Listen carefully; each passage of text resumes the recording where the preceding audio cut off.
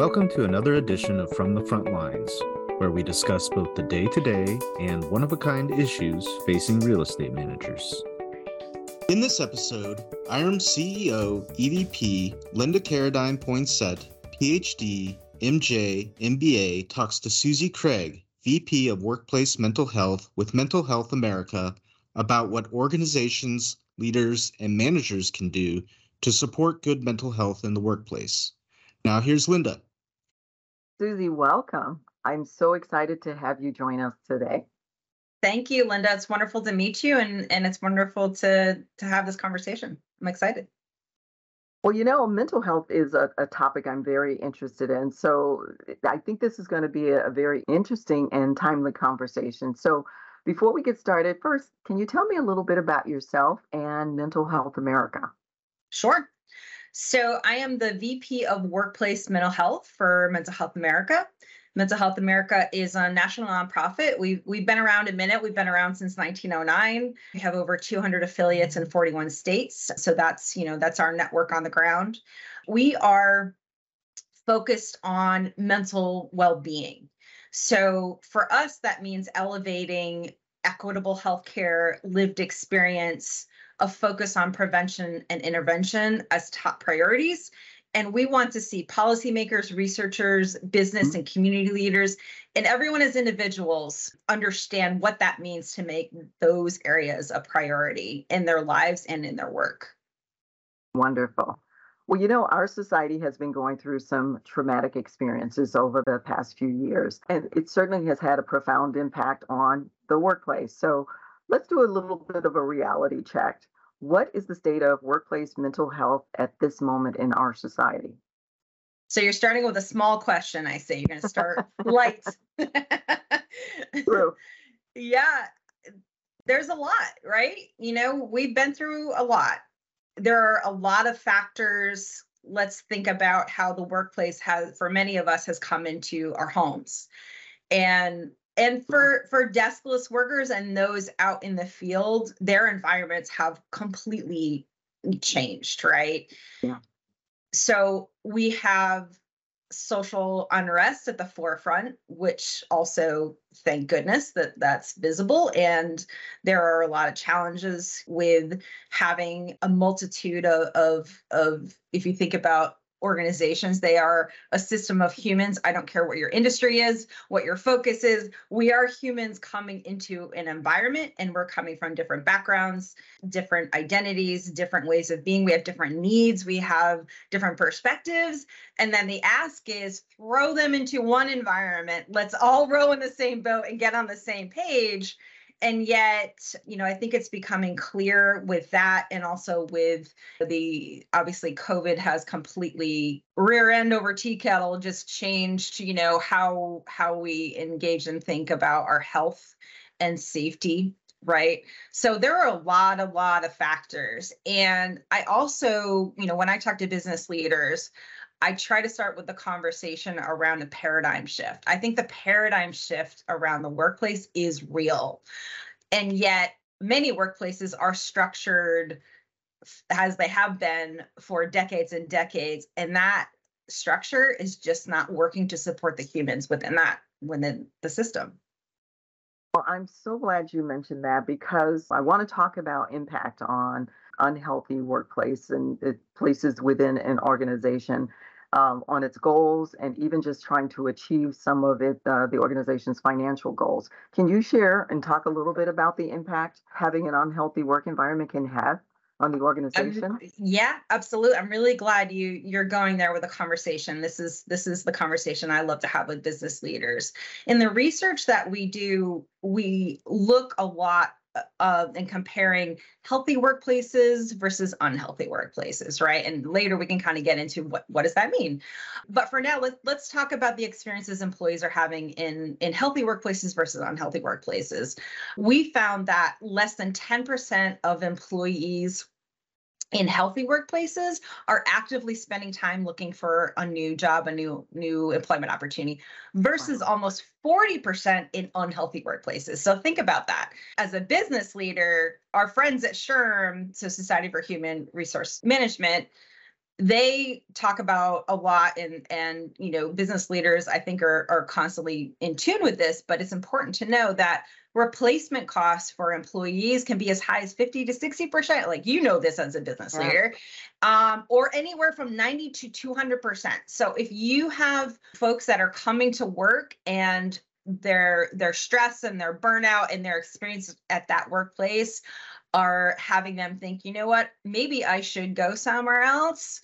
Now, how much money are you spending looking to replace that person, right? So just thinking it from it, obviously mental health in the workplace is the thing that everyone should be doing because we're humans. And also, let's put the lens on what this means for your business.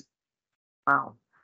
Well, I have to say, you mentioned earlier about employees coming in. They've got all these stressors that's happening externally, and then we kind of throw them all into an organizational environment and expect them to perform optimally. So let's talk a little bit about that. Just even coming into the work environment, there are a number of stressors there. We're trying to do more with less. We're trying to navigate in office and remote work, and also dealing with the rapid change, generally speaking, just to mention a few. What support mechanisms would you recommend then that organizations put in place to help their team members with these kinds of challenges? So the good news around support and resources is that, from Mental Health America's perspective, and we're not the only ones, we've been researching, understanding, building best practices. So those frameworks exist, which is fantastic. Where companies need to start is from the ground up by listening to their employees.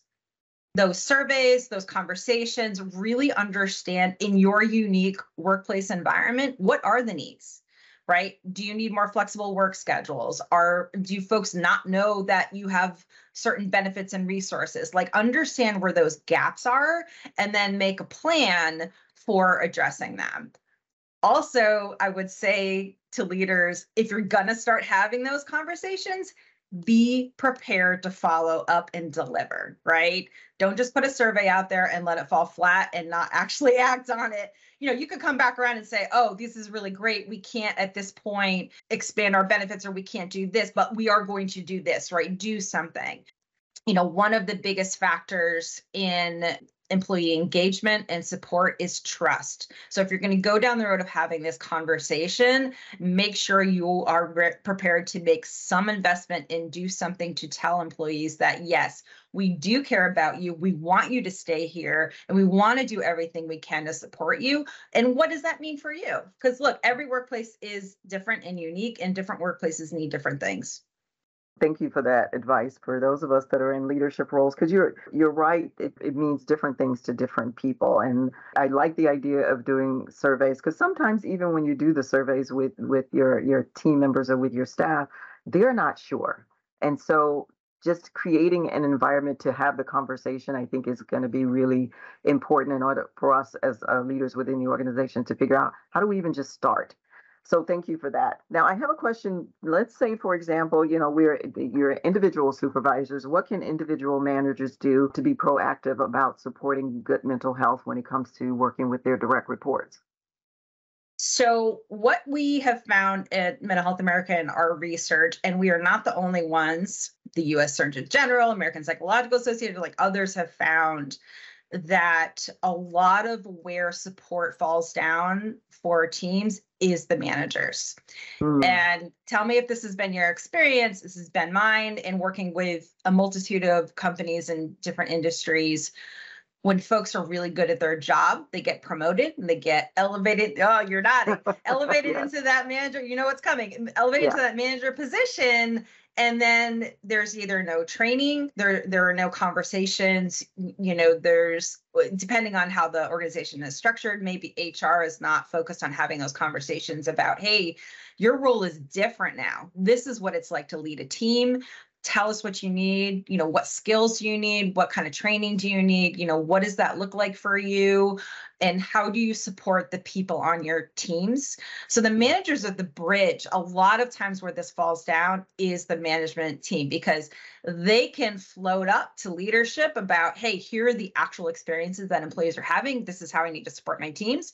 And then leadership obviously can float back down the support and what those folks need. So as always, a lot of this falls on leadership to make sure that people have what they need. It's kind of the job, right? We could do so much more if there's just enough money in the pot to do it. Exactly. But no, you make an excellent point. Now, I want to talk a little bit about how to support property managers. So property managers deal with people's homes and workplaces, and emotions can oftentimes run high in those settings. How do you maintain your own mental health when you're dealing with the public and with customers in what can be these emotionally charged situations? That's such a great question. So oddly enough, in a past life, I was married to a property manager. So I know this world a little bit, at least from that perspective. Thanks. Yeah. So and from my experience, you're deep into a customer service role, right? Very much. Yeah. Yeah. So that mindset of, having to show up in a way so that the customer is taken care of can be exhausting, right? And especially, and I've heard this, and you would know better than I, you can tell me, but I've heard that since COVID and since the world went upside down, people's stress and anger and short responses, like all of those things have been elevated. So I'm sure it takes a lot more for people in customer service roles to really dig down deep and, be the adult and say, wait a minute, I understand you're upset, I understand you're angry, but let's talk about the solution, right? So, I mean, I would say a couple of things. One is, since Mental Health America is such a huge proponent of prevention, what is your self-care plan? What are you doing to make sure that you can recognize when your stress and your anxiety is shooting out of orbit? We have I just want to brag about my team a little bit. We have built this amazing system of screenings, anonymous screenings, and I'll share that website with you so that you can share it out to your group. But it's essentially screening.mhanational.org.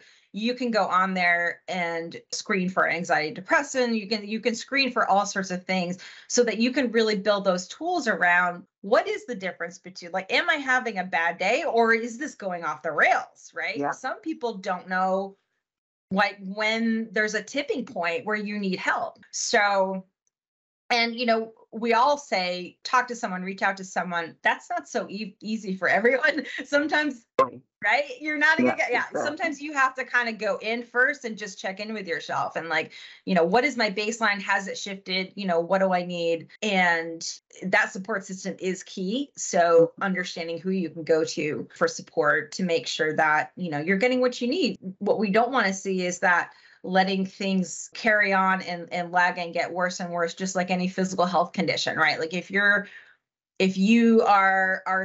back hurts, and maybe not all of us, my dad would never go to the doctor, but but if you're in a lot of pain, usually you're going to go get it taken care of. We have to think of our mental health in the same way. I love the idea that you mentioned about what is your self-care plan. I mean, we make plans for everything. We make plans for vacation. We make, plans for what we need to accomplish at work, or if we're making plans for other things, but we don't think about making a self-care plan, which I really like the concept of that, because it forces you to sit down and really think about, what are my needs? We know that the world externally has shifted, but what does that mean for us internally, and how we are looking at ourselves and making sure that we're okay. Sometimes we can wear that so much that if we aren't even conscious that we're not really as okay as we might think, and we just keep pushing through until you get to a point where you crash and burn, and right. And you realize, oh, this, the impetus of this started months ago, if not years ago. So I really appreciate that idea. No, and I think we've kind of, I know I did. I kind of got away from what my baseline is over COVID, because I was working for a different mental health organization during COVID, but I was working 12, 15, 14 hours a day and pushing through. So that became my new normal. And I lost touch with what my baseline was. And I wonder if that's what happened with a lot of other folks. Yes. Okay. I have one more question before we conclude our conversation. This has been, like I mentioned from the outset, this is something I'm very interested in.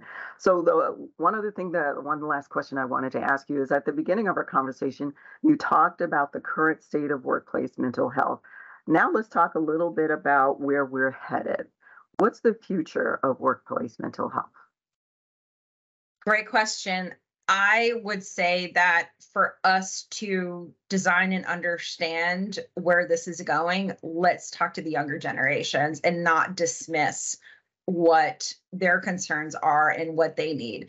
They're coming into the workplaces, and I forget what the statistics are, but I think this is the time when we have the most generations working together than like any other era, which makes for really interesting dynamics. And there are different expectations.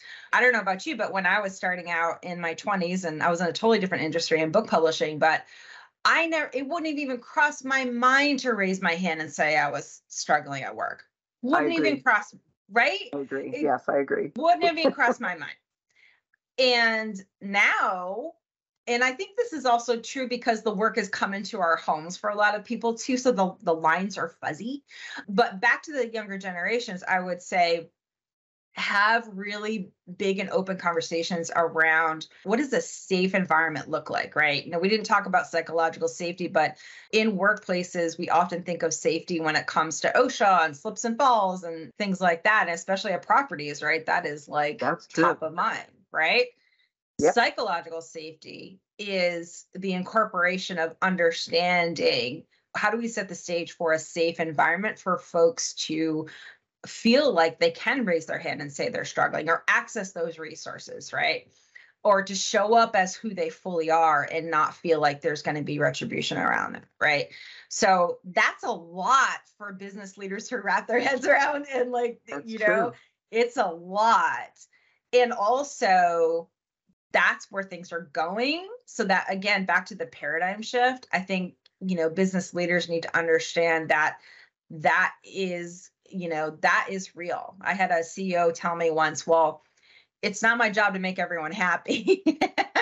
And I took a breath and paused and I said, that's true. I agree with you. That may not be your job, but guess what? It is your job to lead this organization in a way that your people feel like they can show up as fully of themselves and get their best work done as healthy, well beings, right? Yeah. Because you are a community of people and you are leading that community of people. So this is an organizational priority, and it's also the thing to do to support your people. So it's, I guess, back to the paradigm shift is if you're a leader thinking things are going to go back to the way things were. I hate that expression. I know. It's not happening. Yeah. And this is going to be in the best thing for your business if you understand where the organizational investments line up with your growth. Yeah. Well, Susie, this has been a fabulous conversation, and I could just talk on and on and on. I want to be respectful of your time. So thank you so much for joining us today. That I'm curious how we can continue the conversation. So let's not lose touch on this topic because there's a lot more to be said. So thank you. Well, it's been a pleasure, Linda. Thank you for having the conversation, and I really enjoyed it. So thank you for inviting Mental Health America in, and happy to talk more whenever we're able. Okay. Thank you. Thank you. Visit IREM.org for more knowledge to take on real estate management's most dynamic challenges. That's www.irem.org.